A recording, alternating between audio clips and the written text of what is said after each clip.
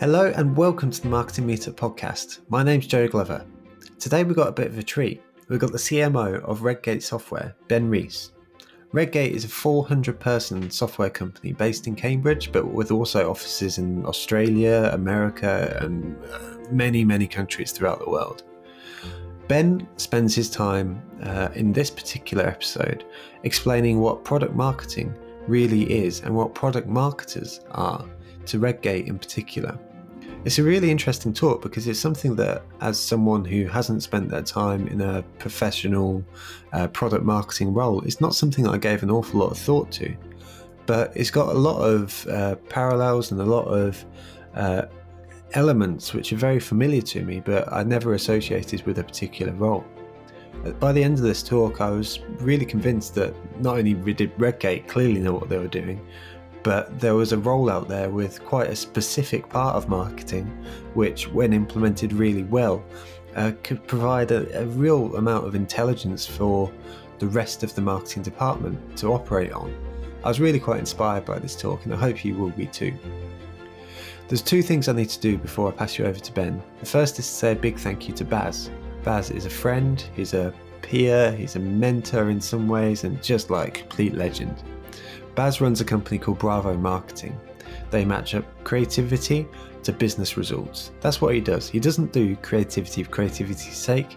He drives results from his creativity. Imagine your creative director being parachuted in when you need one. If you'd like to know more about Baz, you need to head to bravomarketing.co.uk, and I'd really encourage you to do so. The other person I want to say a big thank you to is Sam from Columba. Columba match agencies to clients. You take in their brief and you brief Columba, and they'll match up an agency to what you need. The advantage here is you get an agency for the project you need and come with a natural recommendation, but you also gain the speed of not having to go through a process of having to find the person yourself. It's a system that just really seems to make sense. With all that said and done, I'm going to pass over to Ben. Really hope you enjoy the talk, and I'll see you soon. Thank you, Joe. Thank you, Joe. Thank you very much. Thank you. It's a bit of a strange talk, this one. What is product marketing? And the reason it's slightly strange is it's very reasonable to ask, why on earth do you need to have a talk about what is product marketing? And the reason it's slightly strange is I wouldn't come up here and give a talk about, I don't know, what is email marketing, what is social media marketing. You know, it's a room full of marketers, these things are known. So why on earth why am I giving a talk about what is product marketing? So I've got a couple of slides on that. The first one, it's hard to see, of course, but there's a really great website called the Product Marketing Alliance, which is kind of a global group for product marketers. And they have a job page on there. And if you look through the jobs, almost every single job is either sort of Bay Area or Boston or New York. And there's a couple of jobs on the bottom right, which are London, I think somewhere, another one in the UK somewhere. But that's the first point, is it's actually a job which is kind of really rare and hard to find in the UK. Whereas if you worked in the States, everybody go, yeah, product marketer, we know exactly what that is. It's not a problem. So that's the first thing about why I think it's worth giving a talk about what it is.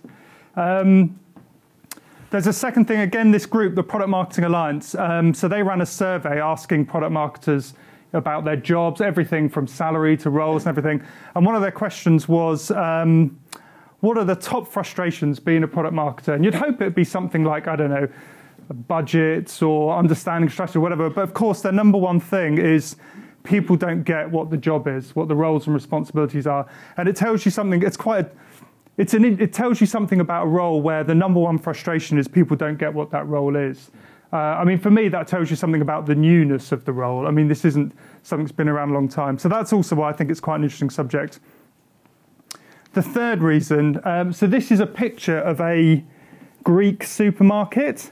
And the reason I've got a picture of a Greek supermarket is, so when I was doing this role a few years ago, I was in a supermarket in Greece, and the guy behind the counter sort of asked, what do you do? What's your job? And I don't know if you've ever been in that situation. At that moment, you wish you were a nurse, a doctor, a teacher, and you just go nurse. And everybody knows what a nurse is around the world. And I said, I'm a product marketer. And he said, could you just explain that a bit more? Anyway, about 10, 15 minutes later, where I was as confused as the guy behind the counter, the whole thing was just an absolute disaster. And again, it's this kind of clue that you're trying to describe a role which isn't really obvious, isn't really clearly defined. So that's why I think it's worth talking about what is product marketing. So before I go on to what I think product marketing is, I just want to go through a little bit about what it isn't. So there's a few things that it isn't. So product management, I don't know if these job titles are kind of used differently, but a product management role is it is more of a technical role. You tend to be working very closely with development teams and so on, and a product marketer doesn't tend to be that. And I'll talk a little bit more about the difference in a moment. A growth hacker, these are lots of job titles which mean lots of different things, but for me a growth hacker is a bit more of a heavily use of data to drive certain tactics, which again isn't really what this role is about, which I'll explain in a mo. So Redgate, this is a really important point actually. It's a really interesting point that Joe made at the start about the size of the company you work for. So if you work at, I've worked at a company of 3 people, 2 or 3, depending on how well we were doing. And when you're the marketing person at a 3-person company, you do literally everything. So I spent my time, shows how old I am, I spent my time sort of getting stickers centered on CDs with the little machine. I don't know if anybody remembers this stuff. But you do everything from that to recruitment to getting the sort of office supplies. You do everything as a marketer in a 2-person. It's not that. It's quite a specific targeted role. It's not pure demand gen. This is quite an interesting problem. So lead and demand generation, which is a really, really key part of any marketing department. That isn't, even though part of the way a product marketer is measured is related to demand gen, that's not really what the job is. It's more of a strategic role. And it's not a project manager. And the reason I put this in, and I apologize to people who are project managers in the room, I don't want to sort of denigrate this role, but certainly this role can be one where you're trying to collaborate with lots of people around the business and get various things to happen, various sort of projects to happen. And that's really, really important, a really important part of the role. But what can often be missed is what's the real sort of value that you're adding? What's the really smart thing that you're doing, which is improving your business, other than just sort of coordinating different departments? And that can sometimes happen with this role. So what it is. So what I've done is I've done a couple of standard definitions from the industry, and then I've put what Redgate do. So what it is, so the first one, I don't know how many people here have worked with Serious Decisions much in the past? 1 or 2. So Serious Decisions are they're an amazing company who are specialists in marketing and sales. Particularly, I'd say they are more B2B rather than B2C, but they're an organisation who know how B2B marketing organisations really work. They've got templates, they've got best practice for every part of marketing, not just product marketing, but every part of marketing. And the way they describe product marketing is it's the group who are responsible for the go-to-market success. And it's based fundamentally on an understanding of buyers and the buyers' needs, and they work out what their go-to-market strategy is, i.e. how do we take this product to market? And it is largely an external-facing role, so your time should be spent with customers, with buyers, people like that. So that's the first definition. And I looked for, and I really trust Sirius because they spend a lot of time working these things out.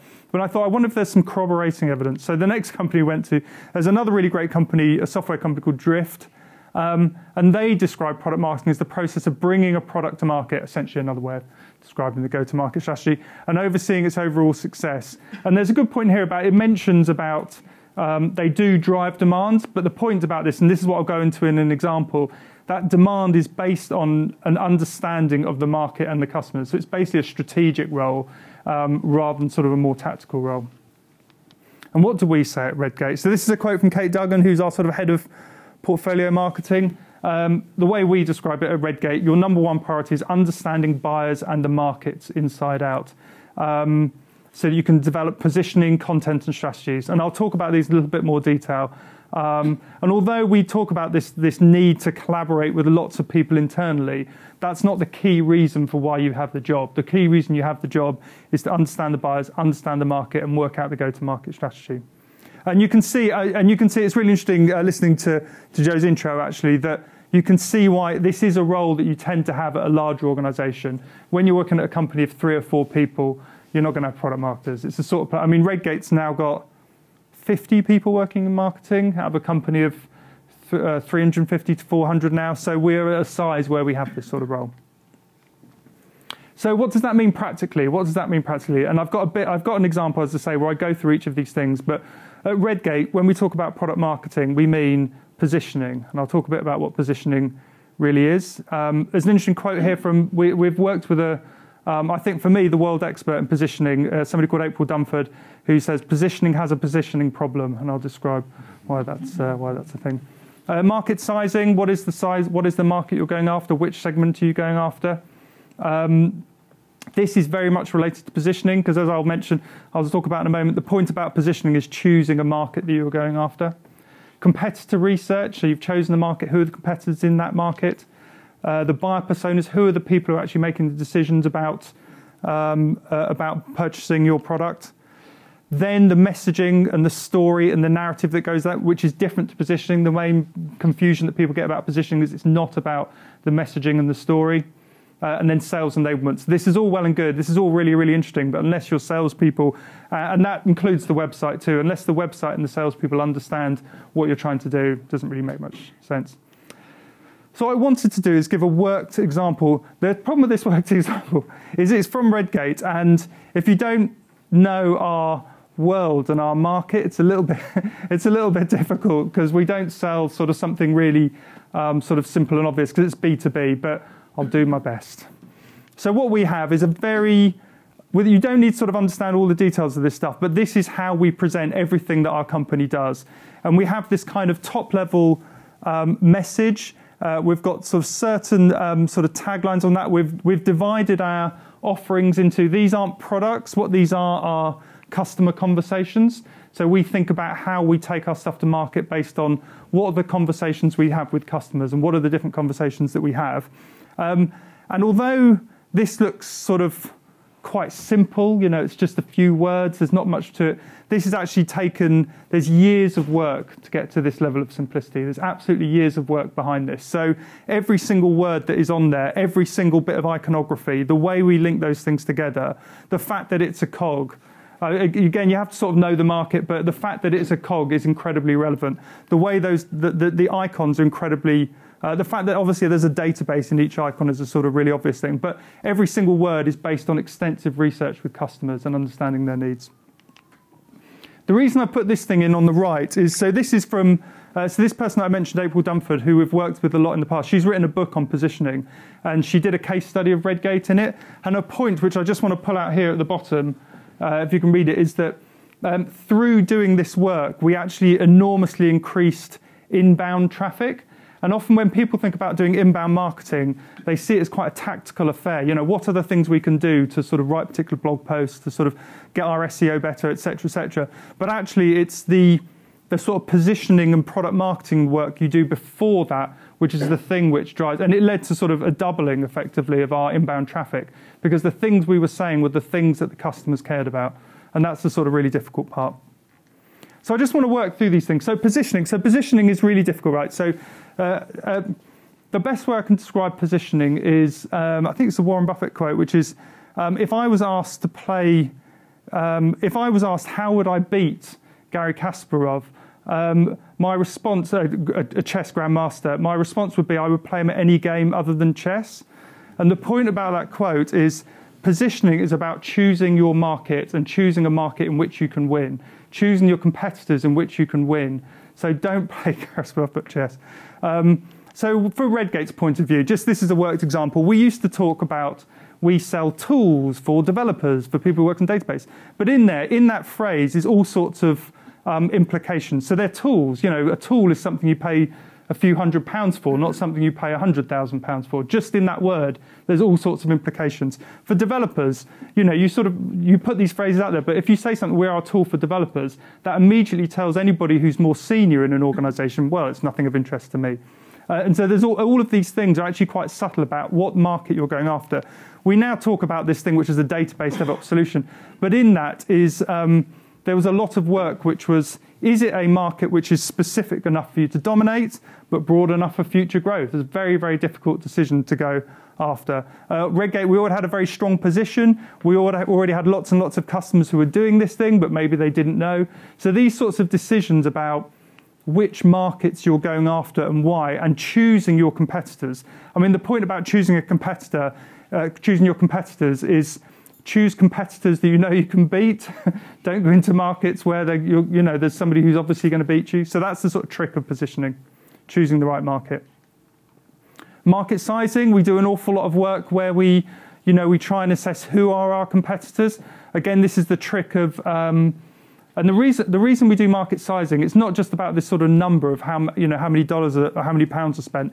It's about this job of trying to work out if you are first in a market and you're winning in that market, the things that you should do as a marketing department are fundamentally different to if you're 10th in the market.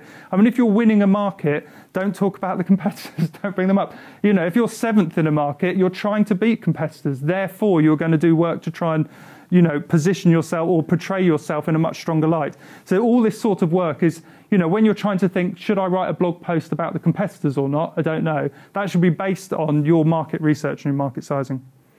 So this is the competitor research. We have these sheets that we put together where for every single, don't read too closely. It's all sort of, I didn't bother to obfuscate any of the stuff. But the point is that for every single competitor that you have, you should know precisely. You should know why people buy that competitor instead of you, and you shouldn't be kidding yourself because.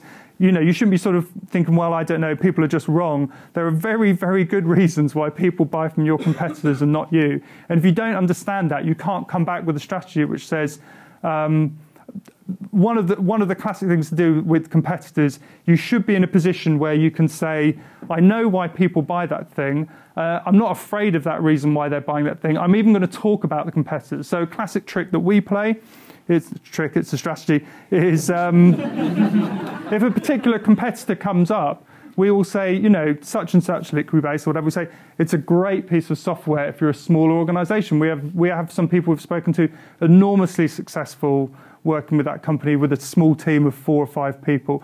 But I know that Lloyds Bank have got 1,000 people who are trying to use the software. Let me talk about how our software is different for that. So there are all these things you can do if you truly understand your competitors, which help the salespeople out enormously. Buyer persona work, we do an awful lot of work on buyer personas. So one of the models that we've taken from Sirius is this idea of having we sell to a buyer group, a group of 5, 6 people who buy our software. It's not just one person who buys our software anymore. So we have in-depth analysis from talking to these people of, a particular. So if you're talking about somebody like a chief architect, it's not just what their job is. It's like, what are their sort of emotive attributes? What are their challenges? So this is just an example, a chief architect, his or her problems are primarily about trying to balance the kind of tech teams and the business who are sort of fighting against each other. The tech teams want to do all sorts of things. The business are getting fed up with those things. The business are getting fed up with the tech teams implementing stuff that never works. An architect's life is actually quite a sort of there's a lot about arbitration between different groups of people. It's not about bits of technology. If you understand those things, you can sell to those people better. The narrative. So the narrative is the story. One of the number one jobs of any marketing person, they're a storyteller. So what's the story that you've weaved around your products and the competitors? And then this is we have tons of sales enablement material. So then, this is just an example of something where we help the salespeople understand the different stages of customers so that when they're talking to a customer, they can say, oh yeah, you're a really mature customer. We should be selling you X and Y. Actually, you're a kind of a newbie to this world. We should be selling you Z instead. So I've sort of rattled through all these things. That's just an example. That's essentially what a product marketer does. My last couple of slides just to say where to find out more. So I've mentioned this book, April Dunford. This book called Obviously Awesome, which is about positioning. The great thing about that book, and I would recommend it, I don't get a fee, but I would heavily recommend it. The reason it's so good is rather than just describing what positioning is, it's a practical book that tells you how to do it. It's a series of just do this, this, and this, and you'll do great positioning work. And she makes a really good point, which is positioning it's one of the most misunderstood bits of marketing work there is. And it's the bit that if you can do it, it makes you incredibly valuable because there's almost nobody in the world who can do it really, really well. So it's just a career tip, I would say. The second one is the Product Marketing Alliance, which is a really good website. We discovered it quite by accident, but they have a Slack channel where you can ask questions about, what do you do about sales enablement? What do we do? They've got job postings. It is quite US centric because that's where all the product marketers live. But there's a lot of really useful stuff on there. Or come and talk to me. Those are my sort of links there. I'm here for the rest of the evening, so please come and talk to me as well. And that's it.